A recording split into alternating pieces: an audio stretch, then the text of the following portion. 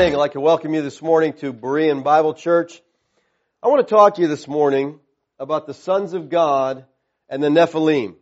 Now let's begin by looking at these 4 verses in Genesis. It says, "Now it came about when men began to multiply on the face of the land, and daughters were born to them, that the sons of God saw that the daughters of men were beautiful, and they took wives for themselves, whoever they chose.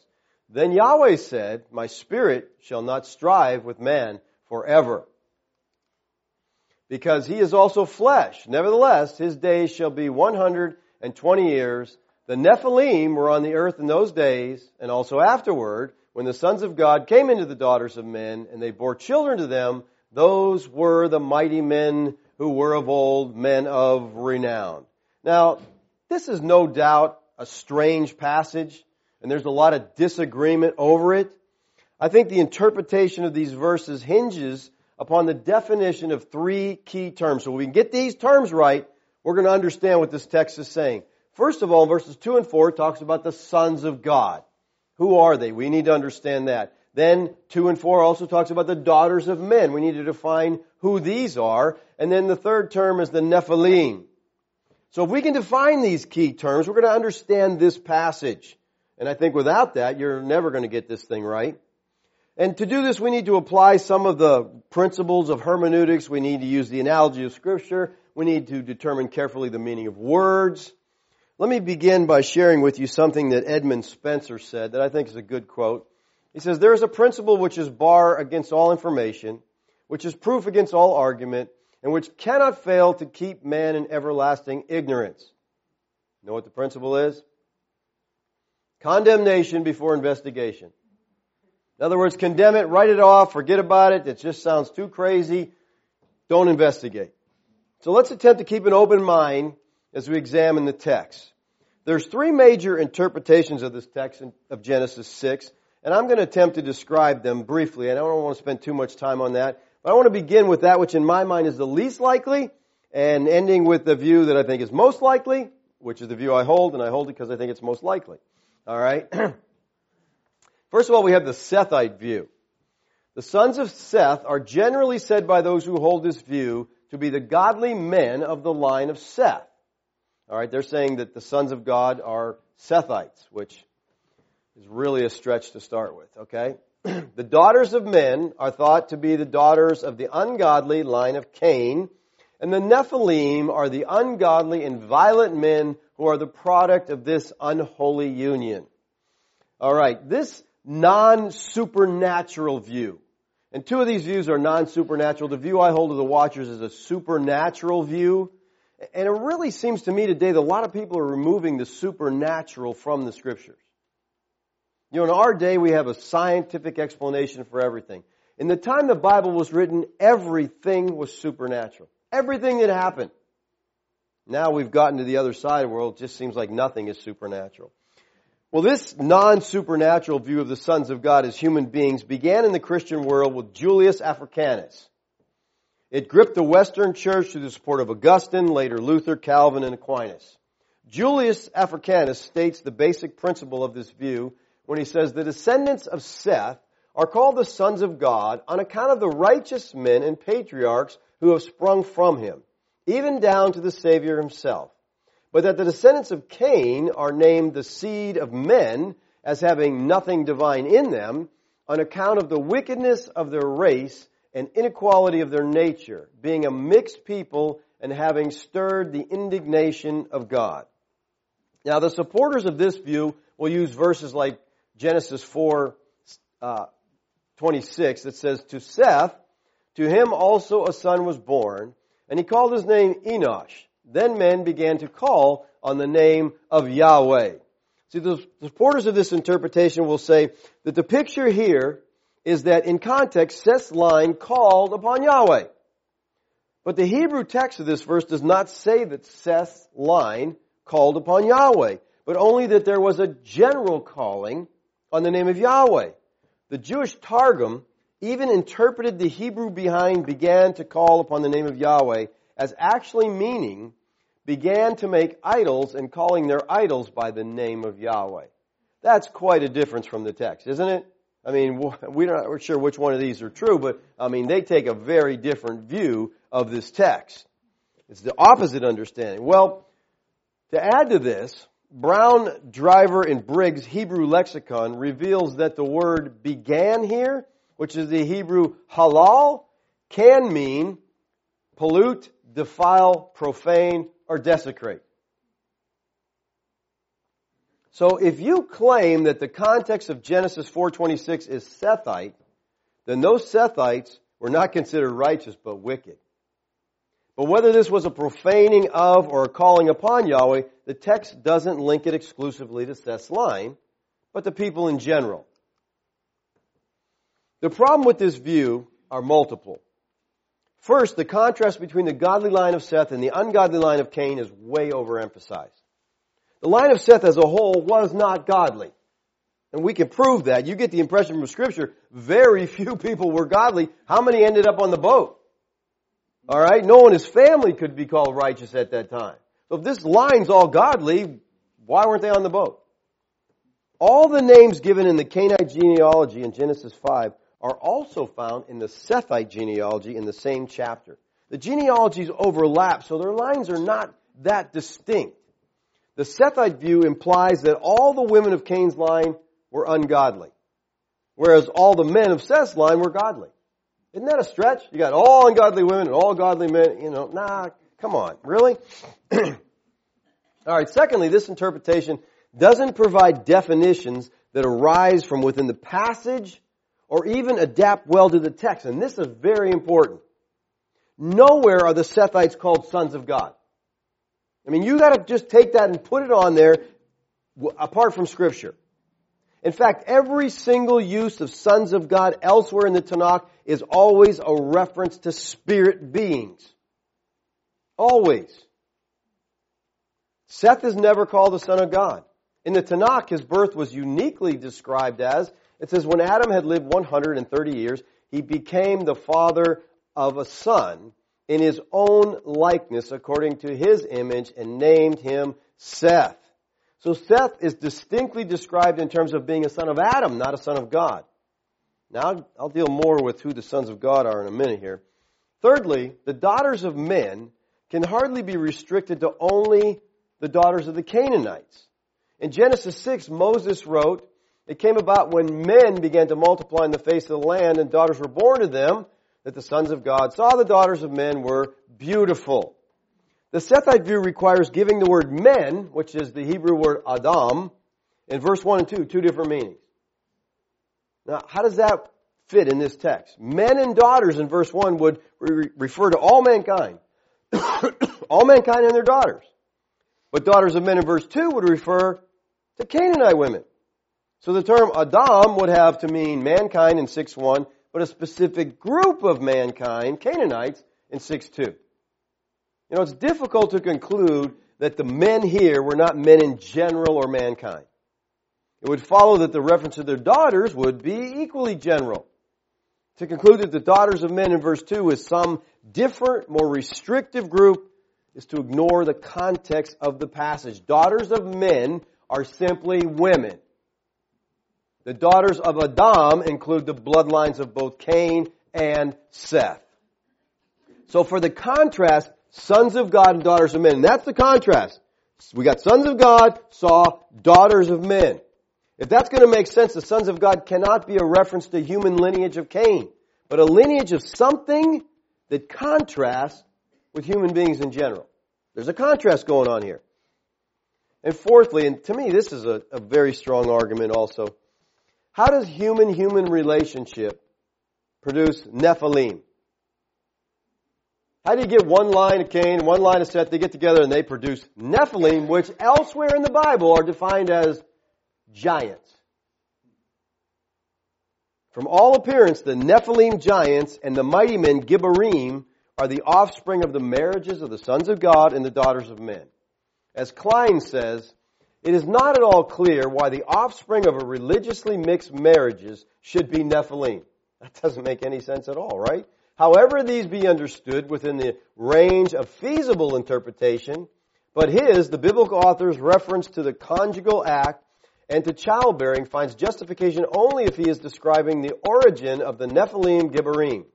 Unless the difficulty which follows from this conclusion can be overcome, the religiously mixed marriage interpretation of the passage ought to definitely be abandoned. I agree. Fifthly, to hold the Sethite view, you also have to believe that Peter and Jude got it wrong. And we'll expound on this in a minute. For these reasons and others, I see this view as exegetically unacceptable. It fails to submit to the laws of interpretation. But, when you want to get away from the supernatural view, you got to come up with something. All right, secondly, the despot view. The earliest date for this view is the mid-2nd century A.D. This view developed in rejection of the idea that angels could engage in sexual intercourse. They didn't like that idea. It just sounded a little bit too weird. So recognizing the deficiencies of the Sethite view, some scholars sought to define the expression sons of God by comparing it with the language of the ancient Near East. It's interesting to learn that some rulers were identified as sons of a particular god. For example, in Egypt, the king was called the son of Ra, the sun god.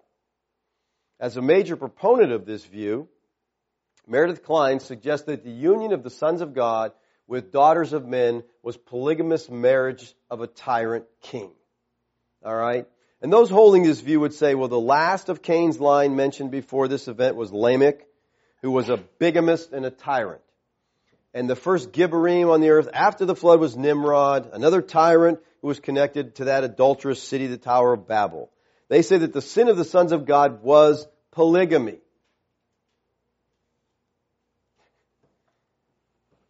Polygamy, that's the sin that's being talked about here. While it's true that ancient pagan kings did consider themselves the offspring of deity, or demigods, nowhere in the Bible is the term sons of God used in reference to such rulers. Nowhere. The definition chooses to ignore the precise definition given in the Scriptures. This text is not saying that polygamy is a heinous sin that inherently breeds monsters of tyranny and caused God to destroy the world. David was a polygamist. And he gave birth to both good and bad seed through his many wives. As did his son Solomon, another polygamist.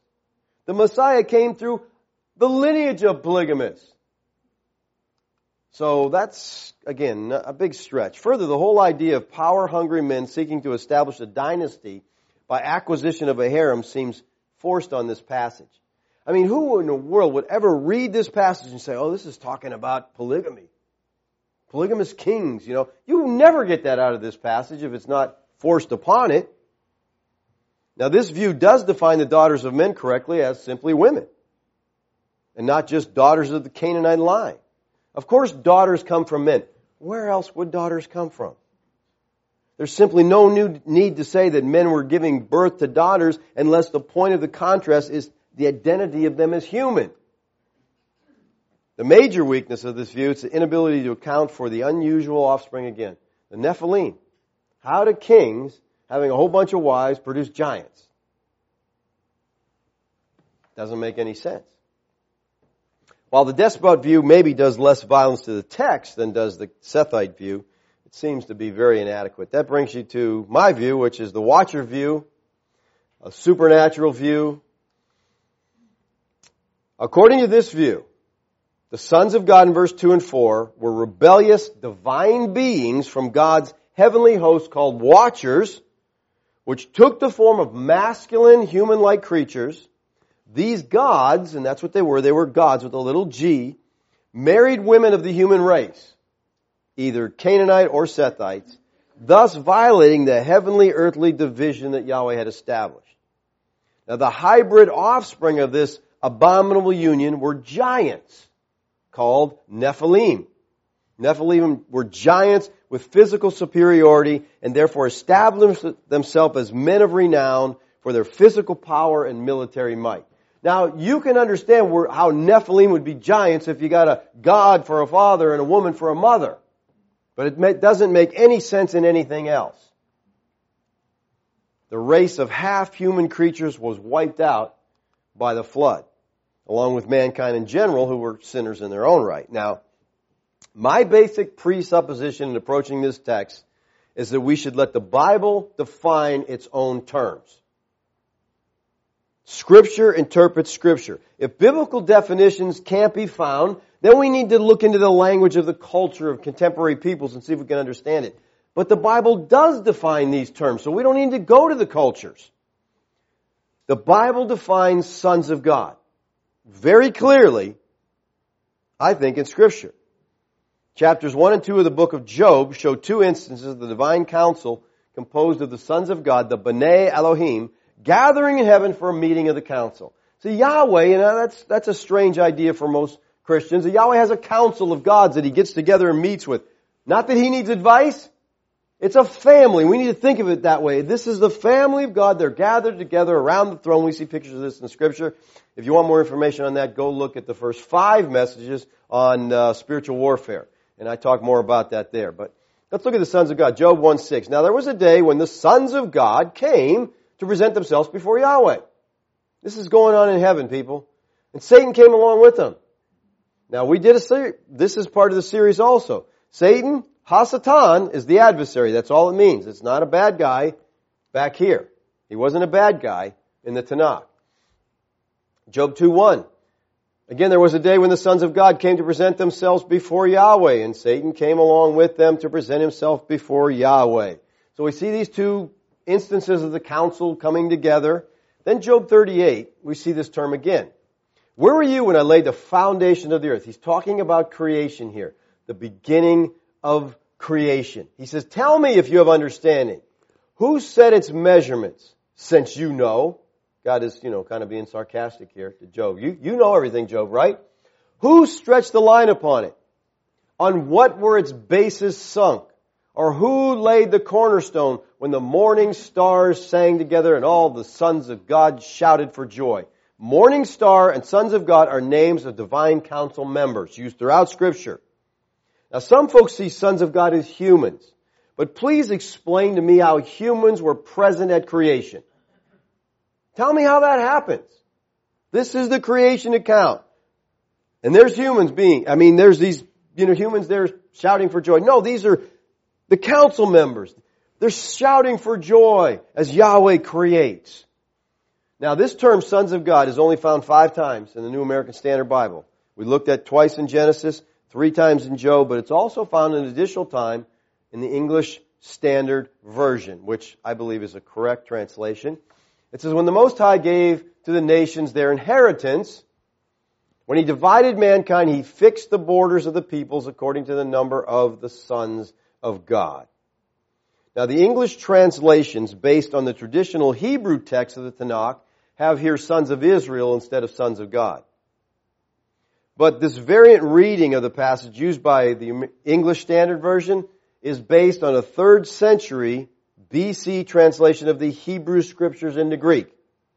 So the Septuagint here has sons of God, not sons of Israel.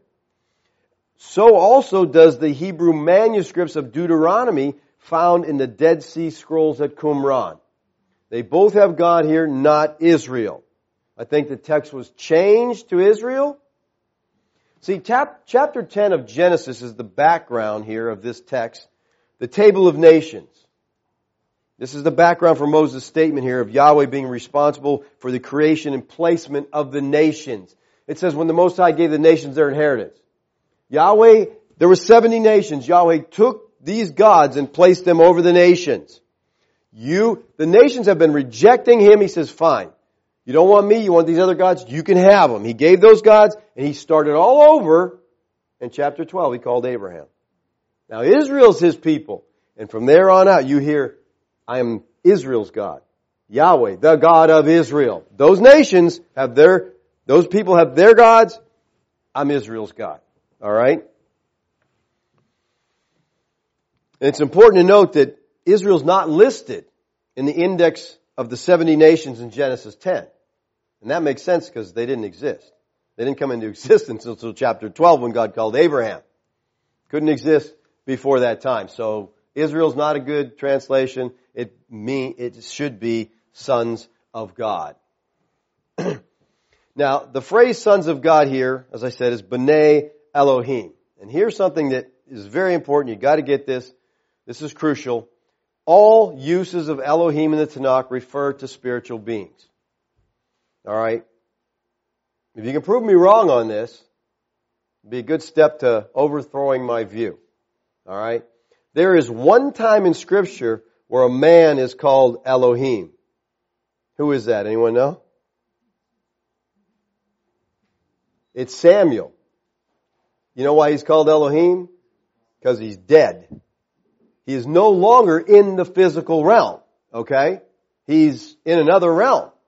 So he is called Elohim. Elohim is only used of those in the spirit world, which Samuel is at that time, so he is called Elohim. They're not in the physical realm. Michael Heiser. You've heard me talk about him. Let me tell you a little bit about Heiser, just so his quote have some force to it, all right? He's a Bible scholar, not a theologian, not a teacher, not someone with an internet site. Okay, you know what I'm saying? He's a scholar who has a PhD in Hebrew Bible and ancient Semitic languages. He does translation work in roughly a dozen ancient languages. Among them, Biblical Hebrew, Biblical Greek, Aramaic, Syriac, Egyptian hieroglyphics, Phoenician, Moabite, and Ugaric cuneiform. Okay? So he knows a little bit about what he's talking about. He says this, Elohim is a place of residence locator. Meaning that Elohim is only used of those in the spirit world. Now I searched high and low through the scriptures looking at this, and I found a text that I thought he was wrong about.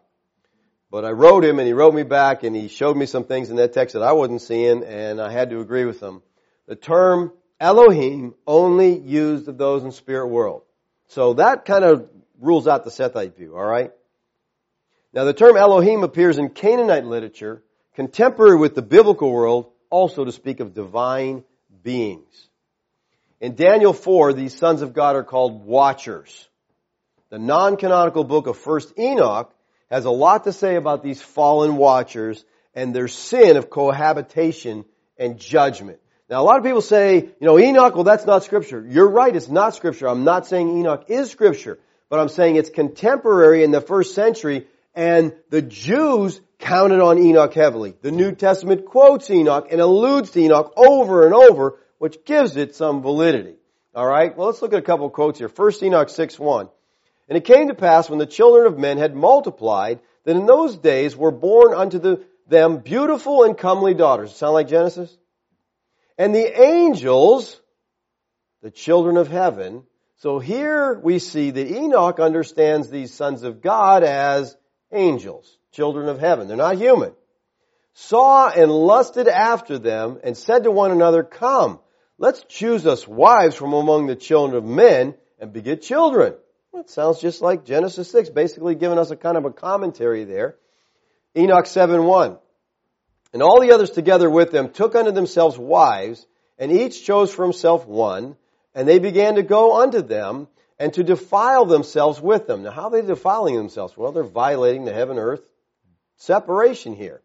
And they taught them charms, and enchantments, and cutting of roots, and made them acquainted with plants, and they became pregnant, and they bare great giants. Now note that they're having giants here. So you see how Enoch interprets this Nephilim as giants, whose height was 3,000 ells, who consumed all the acquisitions of men, and the men could no longer sustain them. The giants turned against them and devoured mankind, and they began to sin against birds and beasts and reptiles and fish, and to devour one another's flesh and to drink the blood, and the earth laid acquisition against the lawful. So these giants are out of control, killing men, drinking men's blood.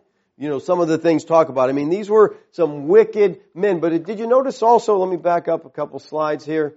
It says in the bottom there, and the cutting of roots and made them acquainted with plants, and they're teaching, the watchers are teaching humans a lot of things that humans didn't know. Very interesting, I think.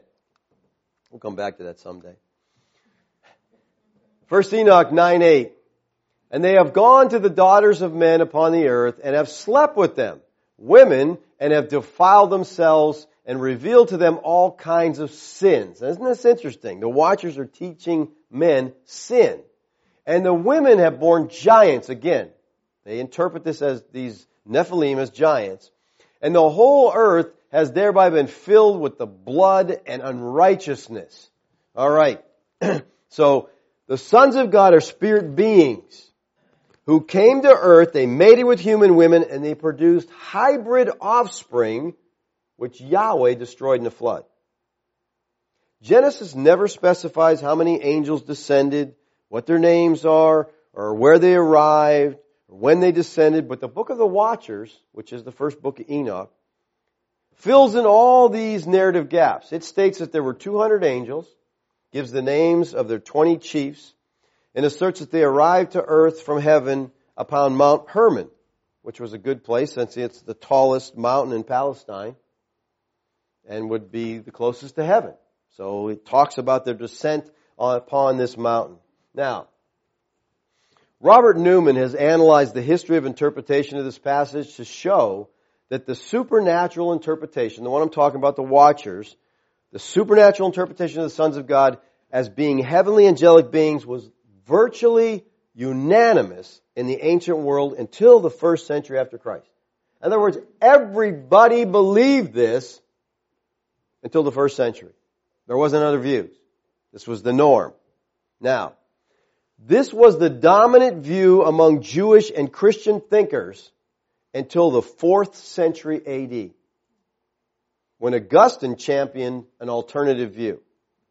It was also the exclusive view until the mid-2nd century A.D. It appears in the early Jewish works that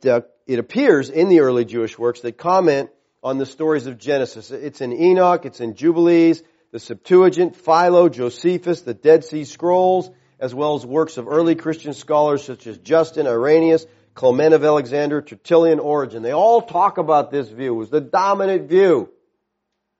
That doesn't make it right, but everybody believed this view. Now it's like no one believes it, okay? But at one time the church held to this.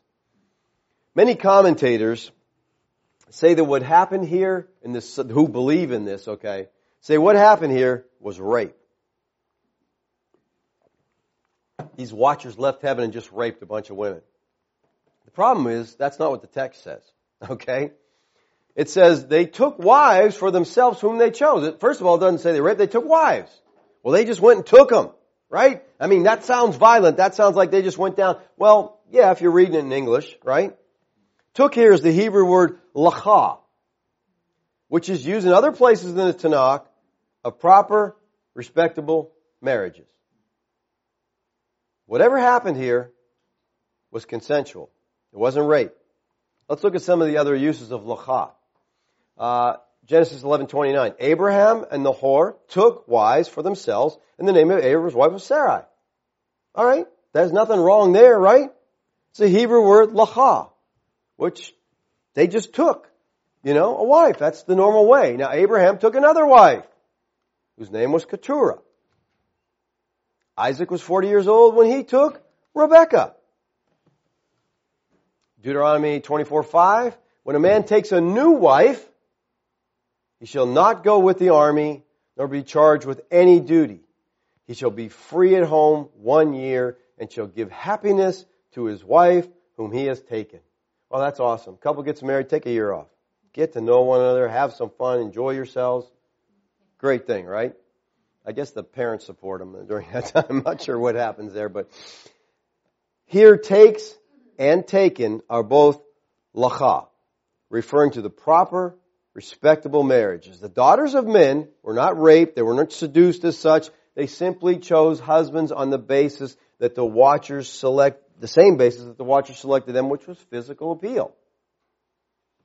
Now, if you were an eligible woman in those days, who would you choose? Some scrawny man or a god to be your husband? So these divine beings come to earth, they marry these human women, and they have offspring of hybrid children. Now, one of the primary passages that's said to be problematic to this view, people always quote from Matthew, where our Lord says this in Matthew 22. But Yeshua answered and said to them, "You are mistaken, not understanding the Scriptures, nor the power of God. For in the resurrection they neither marry nor given in marriages, but are like angels in heaven. Now, Yeshua compares here men in heaven to angels in heaven. Neither men nor angels are said to be sexless in heaven, but we're told that in heaven there's no marriage. There's no female angels with whom angels can generate offspring. Angels were never told to be fruitful and multiply as man was. This text, and the main important thing about this text you have to understand, it's talking about dead people. Read previously in the text. Everybody died. All the people died. In the resurrection, who will they be? So they're talking about the afterlife. They're not talking about this life.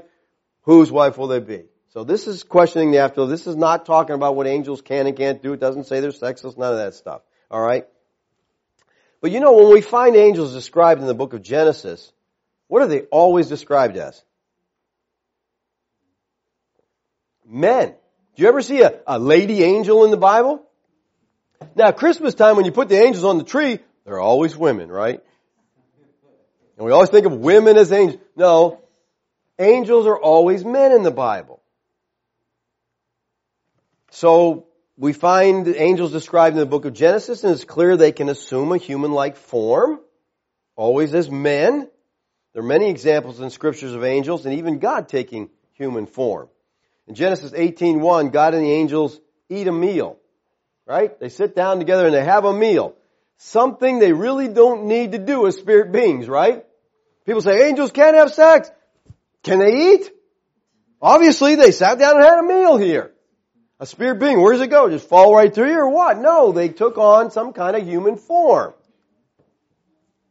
The writer of the Hebrews mentions that angels can be entertained without men knowing it, because they take on a human form. Certainly they must be convincingly, they look like men. They look so much like men that the homosexual men in Sodom were attracted to them, right? In the New Testament, two passages seem to refer to this incident in Genesis 6, and they support the watcher view. And this is one thing you really got to get over is these New Testament texts. Jude 1, 6, and 7. The angels who did not keep their own domain, what's that? That's heaven. That's where they belong. But abandoned their proper abode. Oh, what the heck are they doing? They're leaving heaven, right? He has kept in eternal bonds under darkness for judgment of the great day, just as Sodom and Gomorrah and the cities around them, since they in the same way in these indulged in gross immorality. So here we see angels abandoning their proper abode.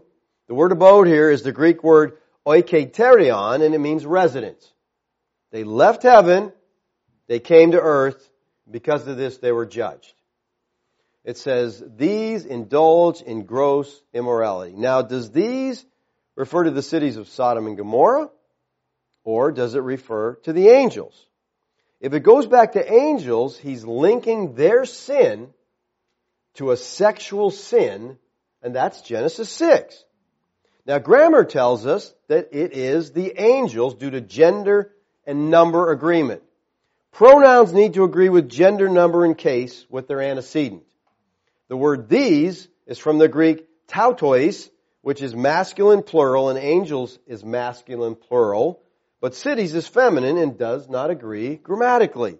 So it is saying that these angels indulged in gross immorality. What's that? Well, that's Genesis 6, right? And went after strange flesh. Are exhibited as an example in the undergoings, the punishment of eternal fire. Now hang on to this idea of strange flesh. We'll come back to this in a minute, but let's look at what Peter has to say in 2 Peter 2, 4 through 6. For if God did not spare angels when they sinned, again, we got angels sinning, but cast them into hell and committed them, that's not hell there, Tartarus is the Greek, and committed them to pits of darkness reserved for judgment, and did not spare the ancient world, but preserved Noah, a preacher of righteousness, with 7 others, when he brought a flood upon the world of the ungodly.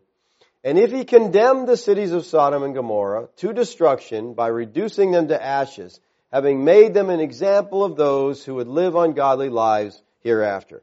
Now both of these passages speak of the same angels who sinned before the flood of Noah, and who were committed to chains of gloomy darkness. It's interesting. If this is hell, how is it dark? Most of the time fire brings light, doesn't it? 1 Peter 3:19 and 20 calls these imprisoned angels disobedient. Now, according to our study, the angelic sons of God are spoken of as sinning in Genesis 6. So these must be the same angels referred to by the authors of the New Testament. But just what is their sin? Well, both Peter and Jude link the sin of the fallen angels with the sin of Sodom and Gomorrah, which is described as indulge in gross immorality, going after strange flesh. Now, the Greek word for gross immorality is ekpornuo. It indicates a heightened form of sexual immorality. And the Greek word for strange flesh here is heteros sarx, which indicates the pursuit of something different from one's own natural flesh. This strange flesh can't be a reference to homosexuality. All right? For several reasons. First, homosexuality is not the pursuit of hetero or different gender. It's the pursuit of homo or the same gender. Secondly, homosexual behavior involves the same human male flesh, not different flesh, as it would with angels. Now let me be real clear here. This is one of the questions I got here.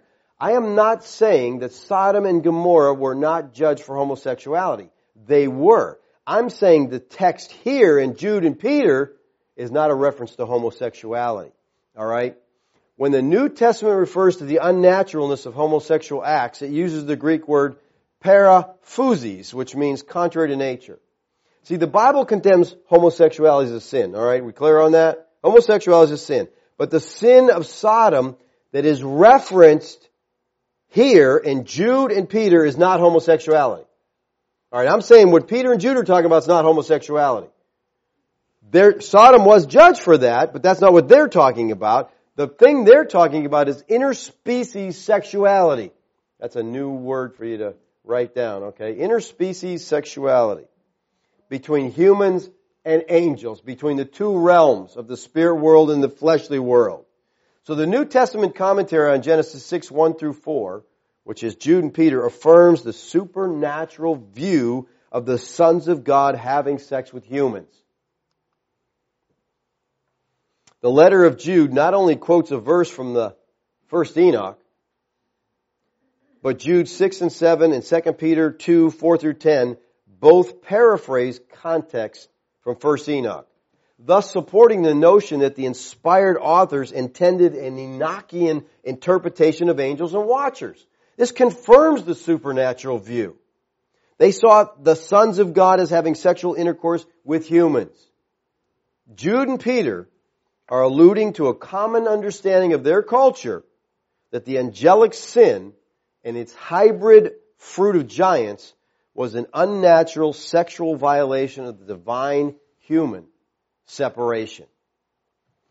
Now, he talks about the Nephilim. The result of the union between the fallen watchers and women is rather clearly implied to be Nephilim. The meaning of the biblical word Nephilim has been a matter of unending controversy in church history because the word is not translated in most English Bibles. It's transliterated. Nephilim is a Hebrew word. They just took the Hebrew word, stuck it in there. What are they saying? We don't know what this means. We're not even going to touch it. We're just going to leave it the Hebrew word. You figure it out. All right? While word studies have produced numerous suggestions for the meaning of the term, the biblical definition of this word comes from its use. Remember we talked about usage? Takes precedence over etymology. Where else is this used? Only one other time, and that's in Numbers 13. There also we saw the Nephilim, the sons of Anak, are part of the Nephilim. And we became like grasshoppers in our own sight, and so were we in their sight. Why were they grasshoppers in the sight of the Nephilim? Because they were giants. And so they saw these giants, and they said, we're like grasshoppers. Now, listen, please understand, this is an exaggeration.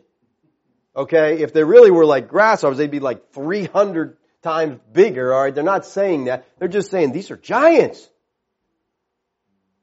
It gives me the impression that these Nephilim were pretty big guys. And you can understand, you got a God for a dad and a human for a mom, and you got this offspring that's just not normal, all right? Now, the two passages quoted above are the only places, Genesis 6:4, Numbers 13:33, where this Hebrew word Nephilim is used. But what surprises some Bible readers is that this is not the only place the Nephilim are talked about in Scripture. The Nephilim has a theological thread that begins in Genesis 6 and goes all the way through to the New Testament. Some say Nephilim were simply mighty warriors who happened to be around during the time before and after the flood. In other words, has nothing to do with the context of the passage. God just threw that in there. Oh yeah, there was Nephilim around too. Come on, really? This view makes nonsense of the text. You insert the word Nephilim that has no context to it at all? Listen, the pericope of verses 1 through 4 are a lead into the proclamation of the flood in verses 5 through 8. The contextual reading of this concise unit of text begins talking about sexual union of sons of God and daughters of men. Right? Then it makes a reference to God's announcement to destroy the world in 120 years. There's a sexual thing and then God's going to destroy them because of it, right?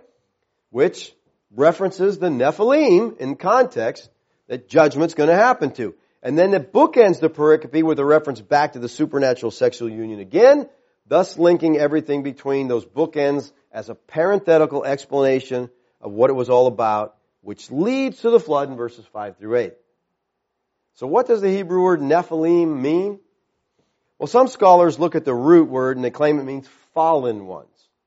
Nephal means to fall. But there's a problem. And that is that the Septuagint, which is sometimes quoted by the New Testament authors as authoritative, translates this word as giants.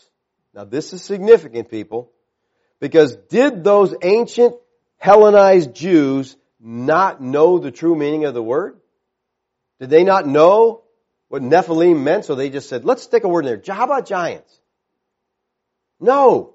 They understood. They knew something we don't. Most all ancient Jewish sources understand this term to mean giant. And I think that's kind of significant. Some people say, I don't believe in giants. I don't care. It's in the Bible. You don't have to believe in it. You don't have to believe anything that's in the Bible. But don't just be ignorant and say, I don't believe in giants. Deal with the text. They believed in giants. That's how they translate this word. There are also some Second Temple Jewish texts that tell us very clearly that these were giants. We already saw in Enoch that Enoch translates it giants. Well, Jubilees 5:1 says, and when the children of man began to multiply on the surface of the earth, and daughters were born to them, that the angels of the Lord saw that they were very good to look at. These women must have been attractive. I mean, they got the eye of these gods, all right? And they took wives for themselves from all of those whom they chose, and they bore children for them, and they were giants. Gigantus in the Greek. All right, they're giants. Listen again, Jubilees is not scripture. Jubilees is contemporary with the first century, and this is how Jews understood these things. This is kind of a commentary on the text. Josephus, you're all familiar with him? He says, for many angels of God accompanied with women and begat sons that proved unjust and despisers of all that was good on account of the confidence they had in their own strength. For the tradition is that these men did what resembles the acts of those whom the Grecians call giants.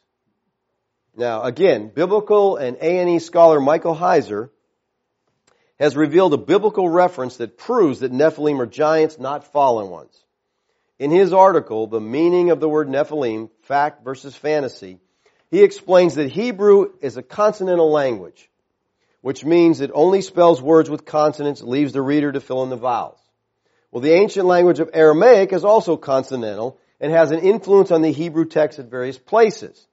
There are many Aramaic words in the Bible, and some chapters, such as Daniel 2 through 7, are written in Aramaic. In later copies, vowel markers are added to the consonants in order to aid in pronunciation. All right?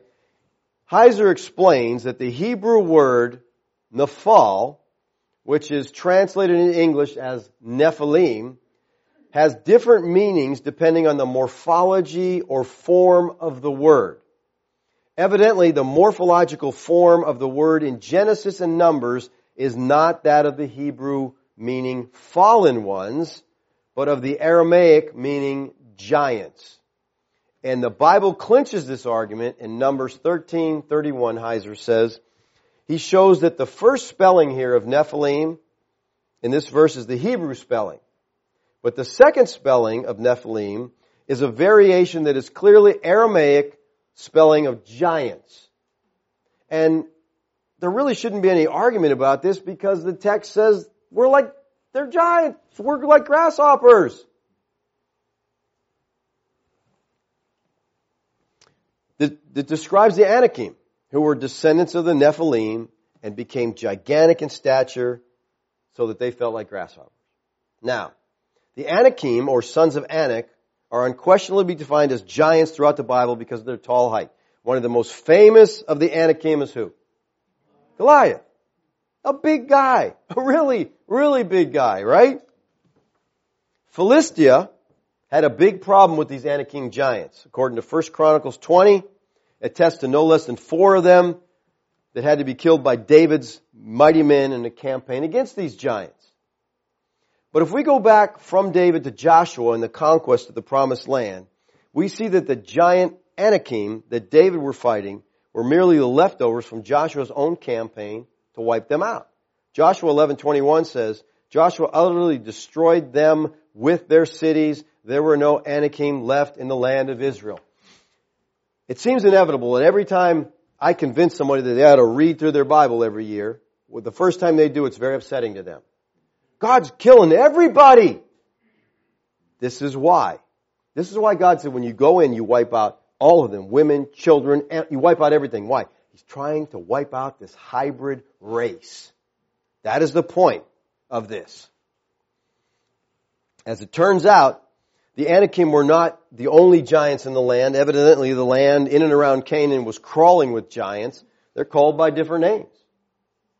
Now, some say that the text blames humanity on the flood, not the watchers. Because I said, that the flood primarily was to wipe out these Nephilim. But people say, well, no, the text says that's not what it's about. They'll go to Genesis 6:5.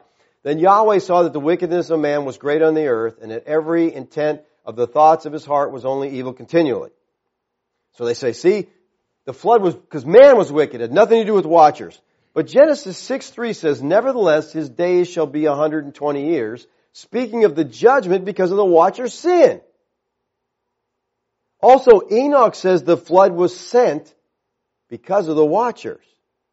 Now, the voluntary sexual transgression of the women with the watchers was a violation of the heaven and earth, which caused the humans to share the blame. And I think the wickedness of man that this text talks about was the sexual union with the watchers. Yes, men were wicked. They're joining in this thing that's unnatural. And so Yahweh judges the world. Now, if one of the main purposes of the flood was to wipe out the hybrid race, I think one of its main purpose was, then why do we see giants after the fall? They escaped. Someone said, well, it was a local flood and they just walked up to the hill and missed it. I don't think so. Look at the text, Genesis 6:4. It says, the Nephilim were on the earth in those days and also afterward. This is referring to after the flood. The Hebrew word bo here came in as a euphemism for sexual relations. The verb is in the imperfect form, which denotes uncompleted, ongoing action. The ensuing verb, bore children, is in a construction known as a narrative sequence, meaning it carries the same action as the preceding verb. This answers the question, how do you get giants after the flood? The grammar of the text indicates that the activity that created the giants was ongoing. Well, I thought Yahweh judged those watchers. He did. I guess some more just decided to come down and try it also. And they got judged. This happened before the flood. It happened after the flood. And this is why Yahweh told Israel to wipe out these different cultures. They were destroying these hybrids. And if you read some of the pseudepigrapher literature, it is amazing some of the things that are said. And let me throw this out there. You can do what you will with it. I think a lot of the myths and legends we have come from reality. All right? You go to Rome and you got the Titans, right? These half men, half God. Did they just make that up? I don't know. I think they might come from reality. Some of the pseudepigrapha works talk about these Nephilim as vampire-like, blood-sucking creatures. Again, where'd this legend come from about vampires? Where did all these things come from? Maybe there's some reality there. But the pseudepigrapha give us great insight into some of these things, and whether you want to believe it or not, it's interesting stuff. All right, and again, this is the belief system of the Jews at that time. All right. Notice what Yeshua says in the Olivet Discourse. He says, "For the coming of the Son of Man will be just like the days of Noah."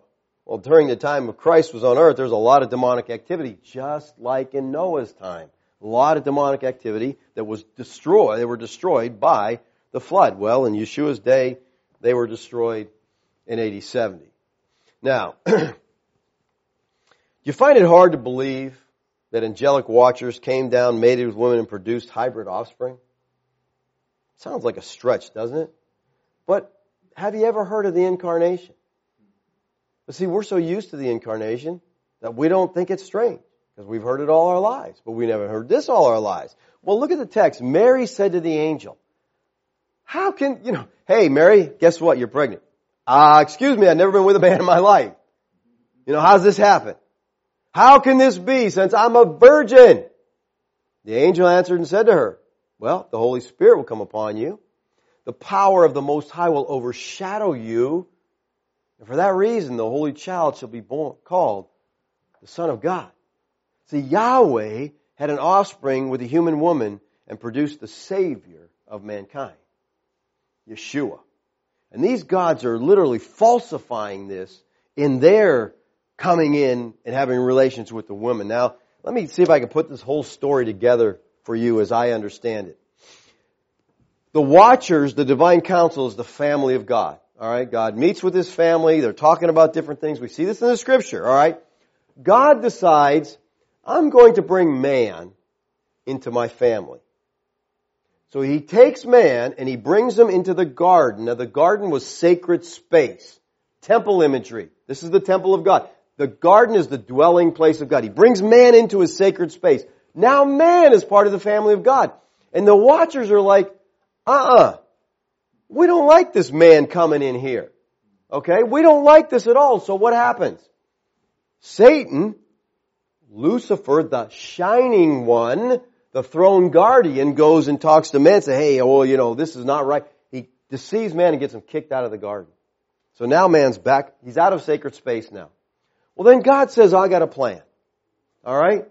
The seed of the woman is going to crush the head of the seed of the serpent. All right, so they're like, a seed, okay? So there's going to come a seed. So then they say, we got to corrupt the line.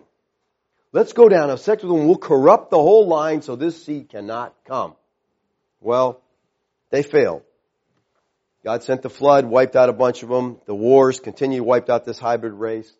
But inevitably, the God-man came through a pure line and provided redemption for the elect of God. And now, God's elect are back in the sacred space. And Paul says, don't you know that you will judge angels? Because we are the family of God now. We are in God's sacred space, and guess what, people? We'll never get kicked out. We'll never be deceived. We'll never leave this garden. We are the family of God. So the story ends on a very, very positive note. All right? Back in sacred space where God wanted us to be as the family of God. And the Watchers are judged. Let's pray. Father, we thank You this morning for Your word, Lord. Sometimes it's just hard for us to grasp. Things seem so very different from our own understanding. And I pray, Lord, that You would give us the heart of Bereans. We would not accept this, we would not reject this, but we would study to see if these things are so. We'd compare Scripture with Scripture.